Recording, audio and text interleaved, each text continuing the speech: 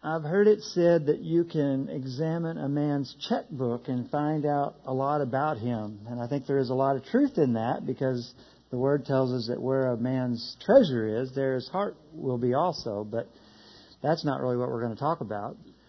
I think there's another way you can find out where a person's at very spiritually, and that is their prayer life. I think if you examine a person's prayer life, you can find out a lot about where they are spiritually. If you have a mature, productive Christian, usually you will find a person that prays. If you have a struggling, inconsistent, worldly Christian, if there could be such a thing as a worldly Christian, you would find a person that probably does not have a very strong prayer life. Not always, but in general, I think that's true. And today we're going to begin a 3-part series on a specific prayer that I think will gain a lot of information and knowledge from, that we can apply to our lives. And it's the prayer of Jesus in John chapter 17, if you want to be turning there.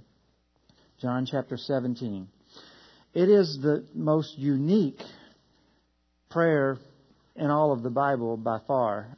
It's a very unique passage because it is a prayer of our Lord and Savior, and it is the longest prayer recorded of Jesus in the Bible. I looked up, as I began this topic and looking at this, I looked up many of the passages where Jesus prayed to get a feel for Jesus' prayer life. And there's a lot of things listed in the Bible that talk about Jesus praying. I found that He prayed before and during most of the special events in His life. In Luke chapter 3, when He was being baptized, we find that He was praying. Luke tells us while He was praying, the heavens opened and the Spirit descended on Him. He prayed at His transfiguration. He prayed in the Garden of Gethsemane. If you remember that prayer, it said that He prayed so earnestly that He sweat drops of blood. He prayed before important decisions in His life, such as when He chose the 12 disciples, He prayed. He prayed for others. We have examples of Him praying for Peter. He prayed for children that were brought before Him. He prayed before many of the miracles that He was about to perform. When He performed the feeding of the 4,000 and the feeding of the 5,000, we have Scripture telling us that He prayed. He prayed before He raised Lazarus from the dead. So we know that Jesus prayed often and at length. I think it's in Luke chapter 6 that we find Jesus going up on the mountain, and it said He prayed all night. But many times when Christ prayed, Scriptures just tell us He prayed, or it just tells us a few verses about His prayer.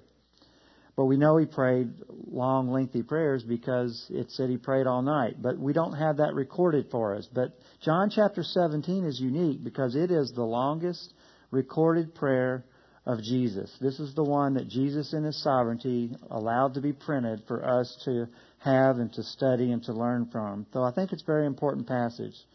It's sometimes called by Bible commentators as the real Lord's Prayer, as opposed to the one that we call the Lord's Prayer, Our Father which art in heaven, hallowed be His name.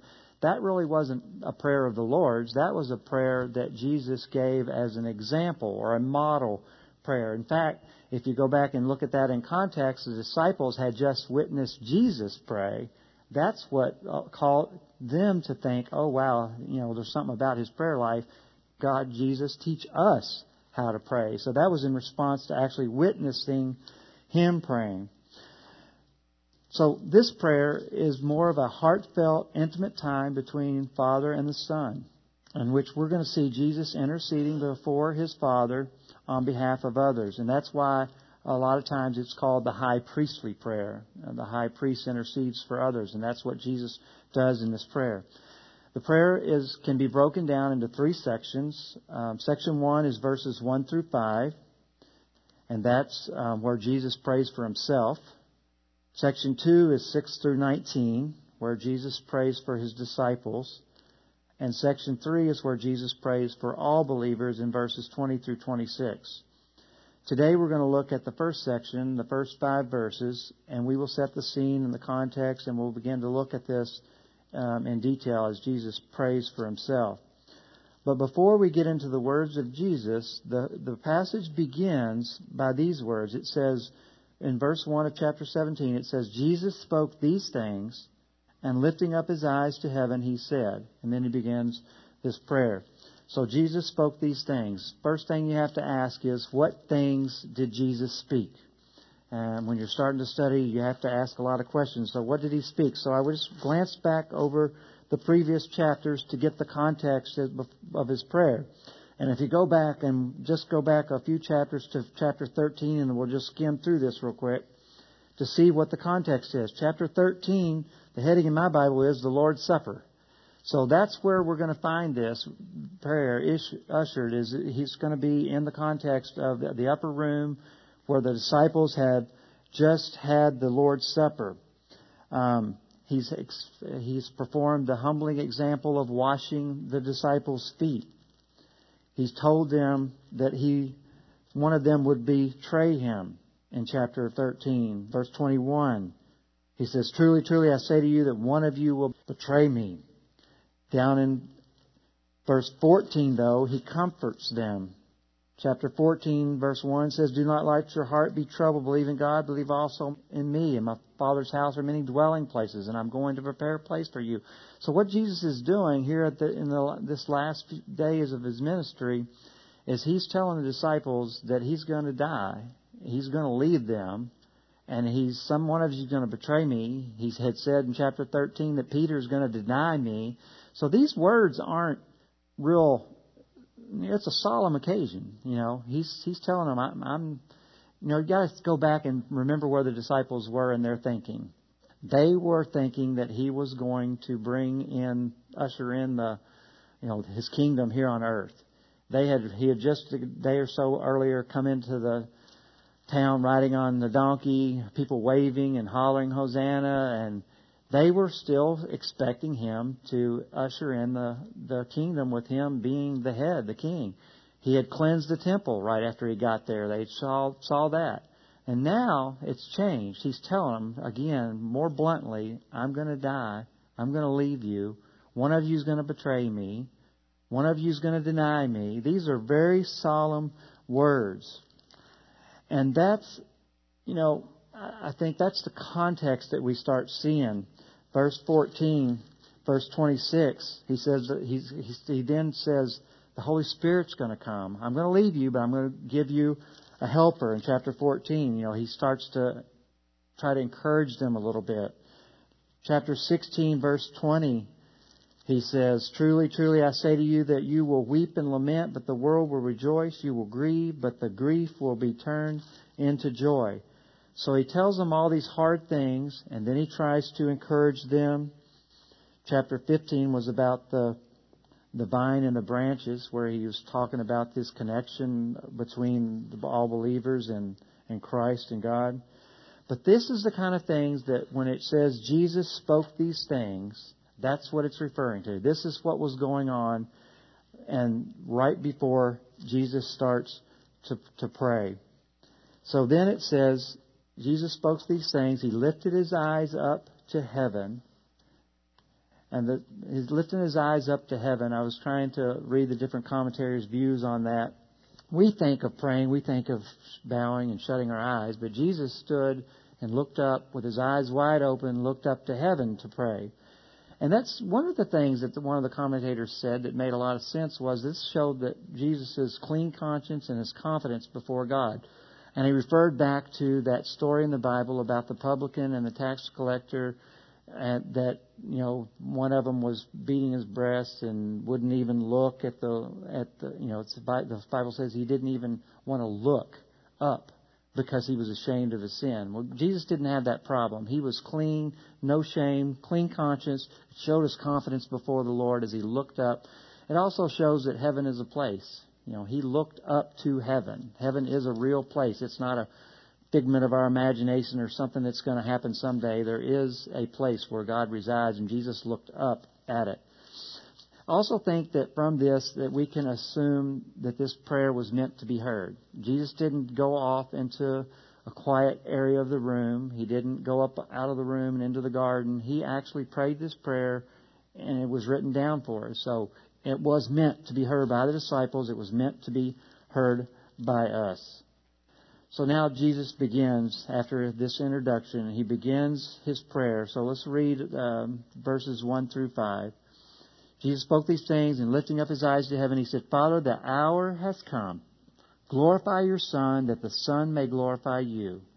Even as you gave him authority over all flesh, that to all whom you have given him, he may give eternal life. This is eternal life, that they may know you, the one true God, and Jesus Christ whom you have sent. I glorified you on the earth, having accomplished the work which you have given me to do. Now, Father, glorify me together with yourself, with the glory which I had with you before the world was. As I read those opening words, I asked myself, have I ever began a prayer like that? And the answer is definitely not. Father, the hour has come, glorify your Son. I would never begin a prayer, Father, glorify me. And we'll look at that in more detail. But Jesus' words are very unique because he was unique. But he begins by saying, the hour has come. As I thought about that, I thought about all the times in Scripture that the opposite was said. That instead of the hour has come, my hour has not yet come. Many times that's what we read in Scripture. I thought back when he first started his earthly ministry and the wedding in Cana, when his mother came to him and said, they're out of wine. And what did Jesus say? Mother, what do I have to do with you? My hour has not yet come. That was kind of one of the first responses. John chapter 2, verse 4 is that account. Then in John chapter 7, his brothers tried to encourage him to go to Judea. But in verse 1, he said he was unwilling to go to Judea because his hour had not yet come. That was in verse 6. So Jesus had a very acute awareness of his purpose and his Father's timing for his purposes.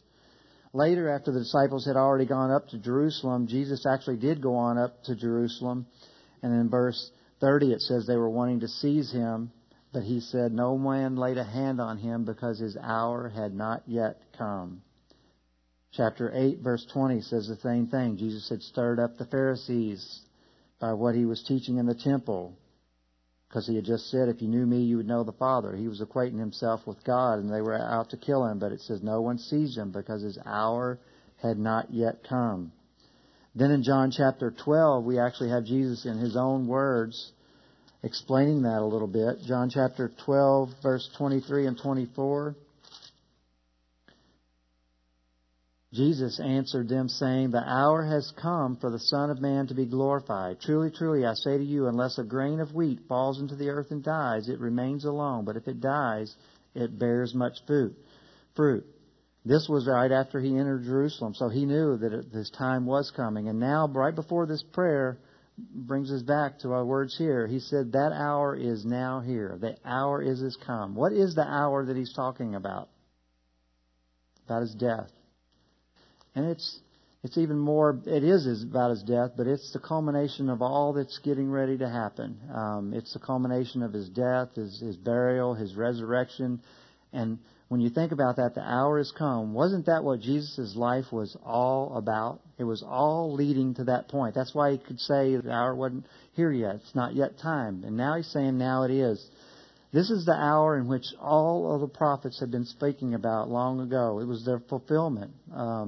It was a fulfillment of Isaiah 53 that talked about the one who was going to come and was going to be pierced for our transgressions. This was the Lamb of God who was going to take away the sins of the world. The hour has come where Christ would defeat the last enemy, which was death. The hour was here where Christ was going to redeem a people for himself. This is the unfolding drama of God's plan of eternal life. And Jesus is now saying the hour is here. One of the commentators had a statement that I liked. It said, streams that had been flowing towards each other were about to meet. This was all the culmination of God's plan and Jesus' life were all coming to head at this time. And what does Jesus see fit to do as the hour draws near? He sees fit to go to the Lord in prayer. And as we look at this, we're going to see 5 truths revealed about Christ and his role in the unfolding drama of redemptive history, or 5 truths about God's salvation and Jesus' role in it. And number one comes from verse 1, and it is that it's all about God's glory. He said, Father, the hour has come. Glorify your Son, that the Son may glorify you. The underlying theme of God's glory and salvation is what runs throughout this whole prayer. And even though the scholars break this prayer into three sections, with the first one being Jesus praying for Himself, it's not Him praying for Himself in the way that we would probably think of praying for ourselves, because like I said, I don't normally, when I pray for myself, I don't usually pray, God, glorify me. But when you think about that, as Jesus said that, He didn't say that in a selfish way, did He? Because it goes on to say, glorify your Son. Why? That the Son may glorify you. So He's basically praying for God's glory to be shown through what's getting ready to happen to Him. So the question is, how does God glorify Jesus, thereby glorifying Himself? Jesus knew what was coming. He knew about His death. He knew the circumstances, how horrible it was going to be. And it's this culmination of all of this that's going to bring glory to God. Titus 1:2 says, Titus 1:2 says, in the hope of eternal life, which God who cannot lie promised long ages ago. He's talking about this plan of salvation was being ushered in, and it was promised long ages ago. And as I thought about that, I thought, who was the promise made to?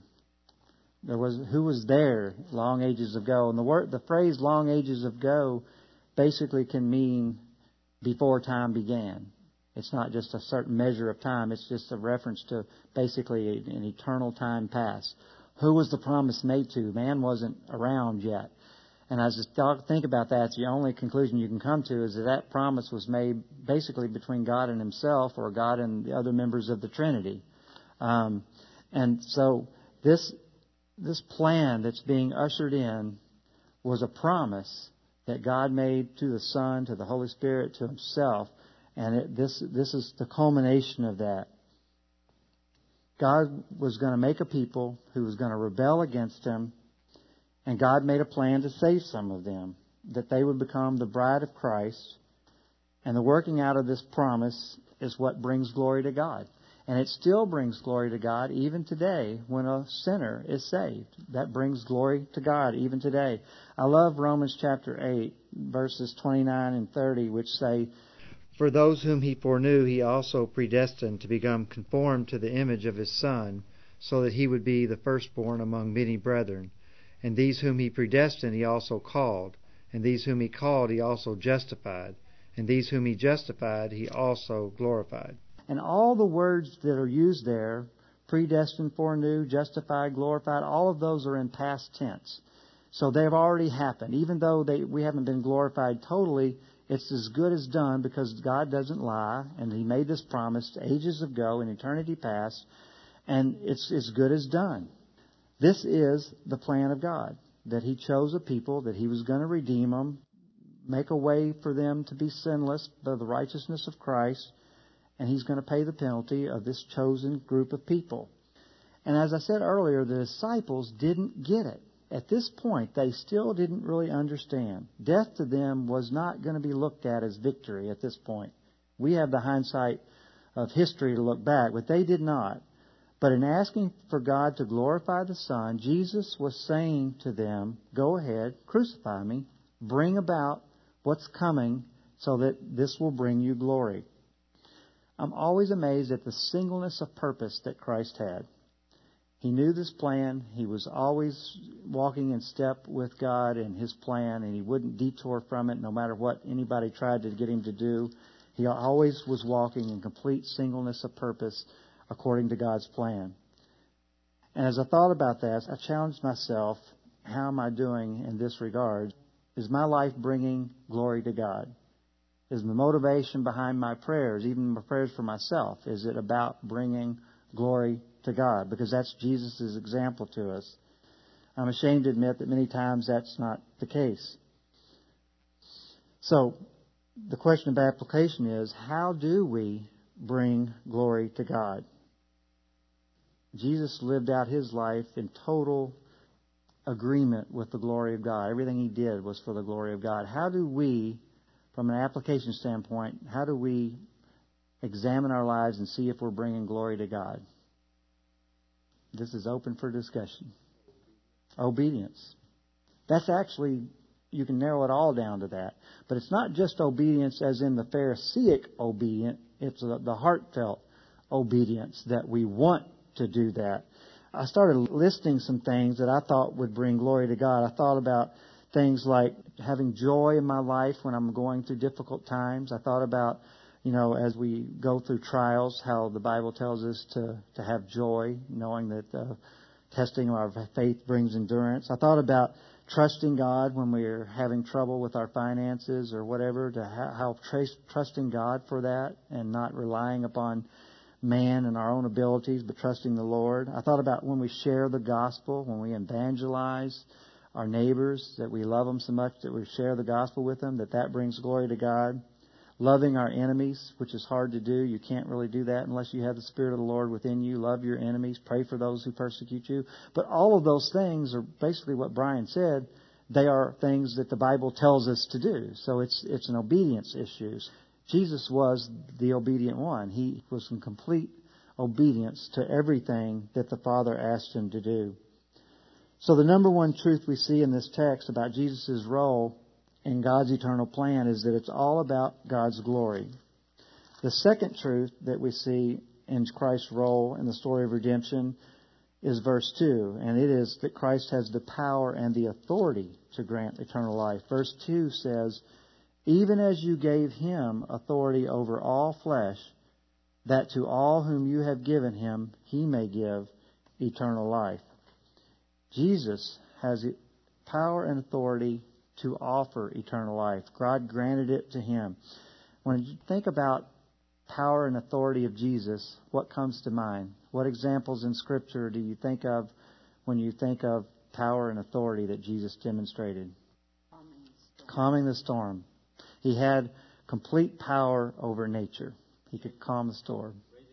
Raising Lazarus from the dead. He had the power to raise a man from the dead. No one could ever do that. Anything else? Walking on the water. It's amazing. Healings. He healed people. Forgiveness of sins. Authority and power over all nature. Power to forgive sins. I thought about the time when He cleansed the temple and the Pharisees and the rulers came to Him and said, by whose authority can you do these things? Even when He taught by such authority that they had never heard before. I've heard Steve say it many times. They used to say, you formerly said this and this, but I say to you this. And He was basically saying, I have more authority than what you've been saying, and He basically retranslated the way they were understanding Scripture. But He always demonstrated His power and authority. And this text tells us, though, that the power and the authority that was given Him over all flesh was that He may grant eternal life, that He would give eternal life. That's what His authority and power were granted to Him for, was to be able to grant eternal life. And one of the things that I had written down as displaying His authority was John chapter 10, verse 17 and 18, when Jesus actually showed power over death. Even in His death, the disciples were going to see Him crucified. They were thinking, like I said earlier, they were thinking things weren't going really well. But Jesus, even in His death, was displaying His power and authority. He said, I lay down my life so that I may take it up again. No one has taken it away from me, but I lay it down on my own initiative. I have authority to lay it down, and I have authority to take it up.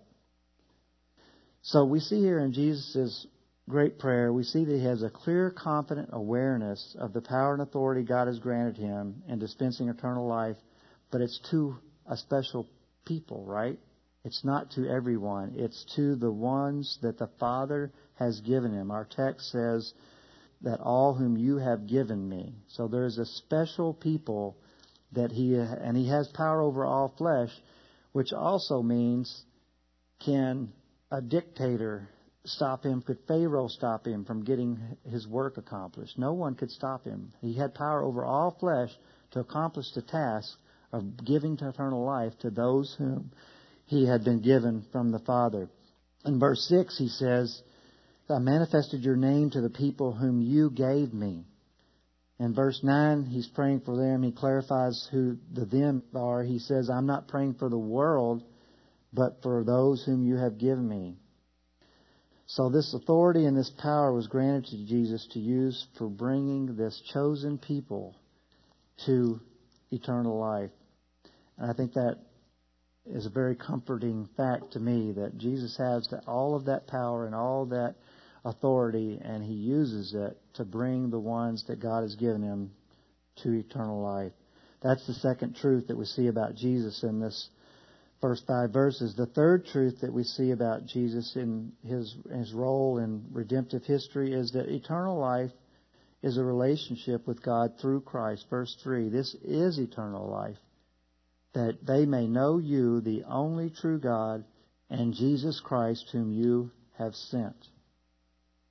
This thought about knowing God, as I thought about that and meditated on that, we know that God knows everything about us, every little detail of our life. But can we really know God? This verse tells us that is the definition of eternal life, that they may know you. As I thought about that, though, other scriptures came to mind. I was reminded of Isaiah 55:9, where it says, for as the heavens are higher than the earth, so are my ways higher than your ways, and my thoughts higher than your thoughts. I thought about, can we really know God? I guess the question is not no, but can we understand God? The answer to that is no. We can't completely understand God, but can we know Him? This is probably not a good illustration, but as I thought about this, I thought about my relationship with my earthly father. And I thought about how, as a youngster, I would used to go to his office sometimes, and he worked for state government. He was over the data processing center. And there's a few younger people in here that won't have an idea what I'm talking about. But if the older ones will know that data processing and the computer systems are not like little desktop or handheld computers back in those days. They were big wall-mounted machines that went all the way around, probably the room the size of this area. And there was machines that went to the ceiling all the way around it.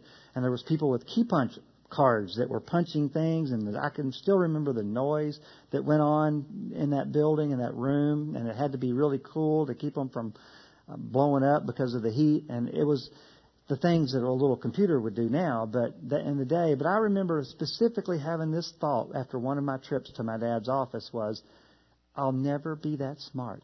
I'll never know how to do what he does.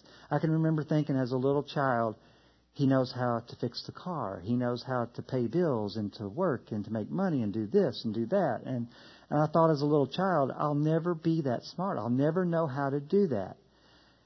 And kind of that in some ways, that's like our ability with God as a child. Now, I also know that I was a very young child when I thought that, because when I was a teenager, I thought I knew a lot more than him. So I knew I was a small child when I thought that. But that's kind of our relationship with God. We may not know everything about His ways. We may not be able to understand limited atonement and some of these deep doctrinal truths to the extent that we want to know them. But we can know the things that are important. I knew my dad loved me. I knew my dad was going to take care of me and provide for me, and I could trust him. And if I needed to talk to him, he would talk to me, and he would give me counsel and advice. In the same way, we know that our Heavenly Father does those things, and we can go to Him anytime we want to. We may not understand all the deep things, but can we know Him? And that way, yes, and not just can we. This is eternal life, that they may know you. The definition of eternal life is the people that have that knowledge, that intimate knowledge of God through Jesus Christ. And it's imperative. And it's not just eternal life in quantity. When I think of eternal life, if somebody asks me what is eternal life, my first thought that might pop into my head might be living forever or being in heaven. But aren't sinners going to live eternally? Yeah. Just not going to have the quality of life. Eternal life is not just about a duration. And when does eternal life start? when a person accepts Christ. So it starts here on earth. We are already in eternal life in one sense.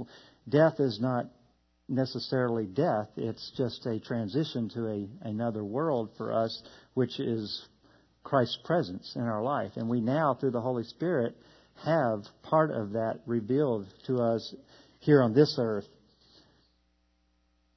Eternal life begins while we were still here on earth because it's a quality of life as well as one that lasts forever. Many of the religions of the day that these words were penned consisted of multitudes of God, and many today make the claim that there are many ways to eternal life.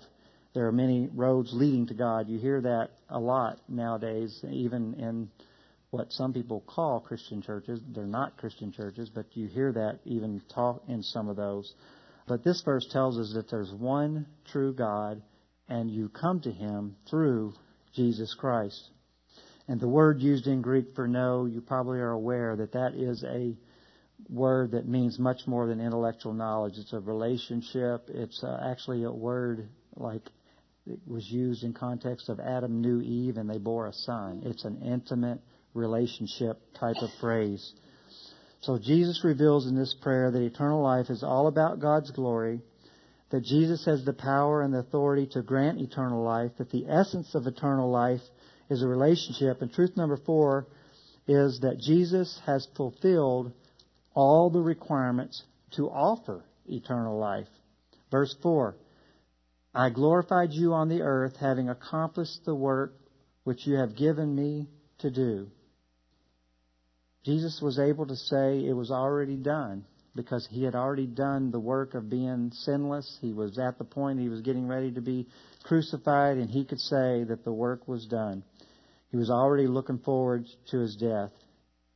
He fulfilled every aspect of the law, every prophecy concerning Him and His life, every promise the Father made concerning Him. His life was consecrated to one thing, living out in complete obedience the Father's will for His life. And that obedience is what makes possible eternal life for all those the Father has given to Him. It was for all of us. In thinking about the application of this truth, I was humbled by the awareness of how so many of us fail to live a consecrated life. A life devoted to glorifying God and living out the purposes God has intended for us. I thought about the bumper stickers that you see sometimes. It says the one who dies with the most toys win. I thought about our culture and its infatuation with entertainment and sports. The hours and hours spent trying to make ourselves happy. About our strong pursuit to satisfy the flesh. The emphasis that our culture puts on sex.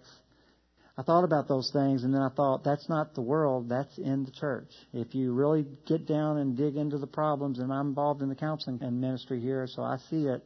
There are people who are Christians who are attending church every week who are really struggling with these issues, and they're not living a holy and consecrated life. They're not living their life for God's glory. They're struggling with the flesh. That's our example. Christ is our example. We look to Him. He alone lived that perfect life. We know we're not going to live it, but we should be trying and striving to live a holy and consecrated life. But I thought about the fact that Christ, when He got to this point in His life, He could look back and say He didn't have a sin that He needed to repent for. He had no regrets. You know, how many of us have regrets with relationships or whatever it might be? Jesus Christ had none of that. Everything that God wanted Him to do, He had done perfectly. And that was necessary for Him to live the sinless life and to be our unblemished Lamb. And He had met all of those requirements. That's truth number 4, that Christ fulfilled all the requirements needed to offer eternal life. And because of that, that leads us to truth number 5, verse number 5, Christ deserves to be exalted. He says in verse 5, Now, Father, glorify me together with yourself with the glory which I had with you before the world was. Having accomplished all the work that the Father had given Him to do, Christ now is saying, take me back to heaven and put me back in the place where I was before.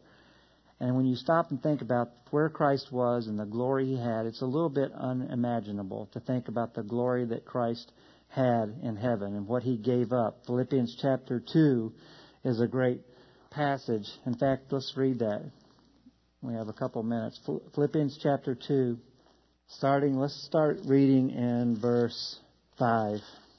Have this attitude in yourselves, which is also in Christ Jesus, who, although He existed in the form of God, did not regard equality with God a thing to be grasped, but emptied Himself, taking the form of a bondservant, and being made in the likeness of men, being found in appearance as a man, He humbled Himself by becoming obedient to the point of death, even death on a cross.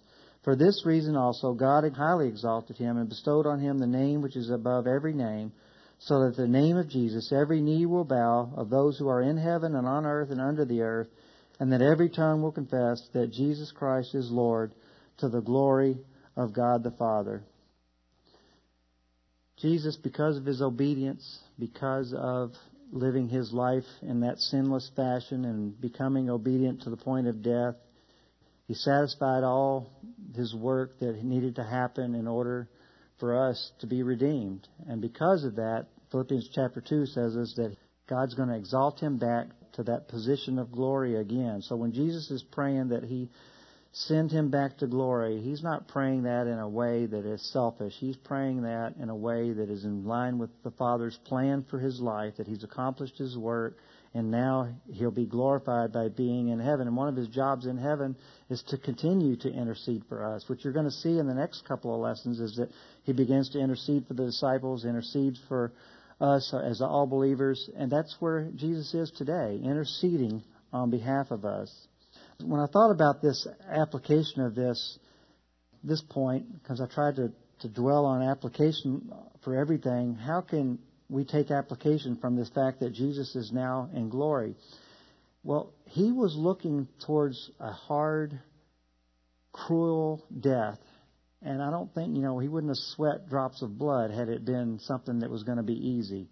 One of the ways I think He got past that was He knew the glory that was awaiting Him. And I thought about martyrs in the persecuted church that, today, how do they endure things like that? There's only one way they can endure that and still be obedient and joyful and be able to give God the glory. It's because they are looking towards heaven. They're living their life looking towards eternity. And I think that is one of the things that's hard with the American culture and the American church is that our life has been so prosperous and so easy that we don't always look towards the glory of eternity. But Jesus did, and I think it may come to that point here in America at some point, but we should still do that, even if our life seems easy by the standard of some of the other rest of the world. If we really had a grasp of what eternity was like and the glory that was awaiting for us, I think we could all live in light of eternity. And I think that's the point of application that I made here, was that I need to be living my life in a way that looks towards living out God's glory here, now, but also anticipating the glory that is to come.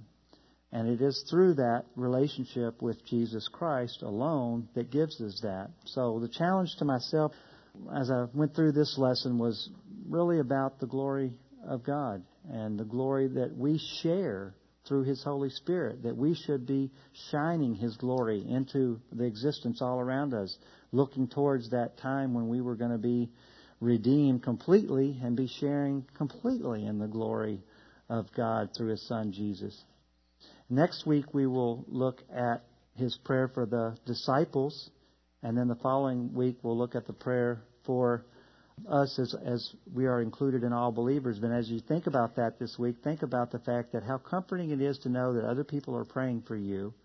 And then think about this: Jesus Christ prayed for you and is praying for you. Let's pray.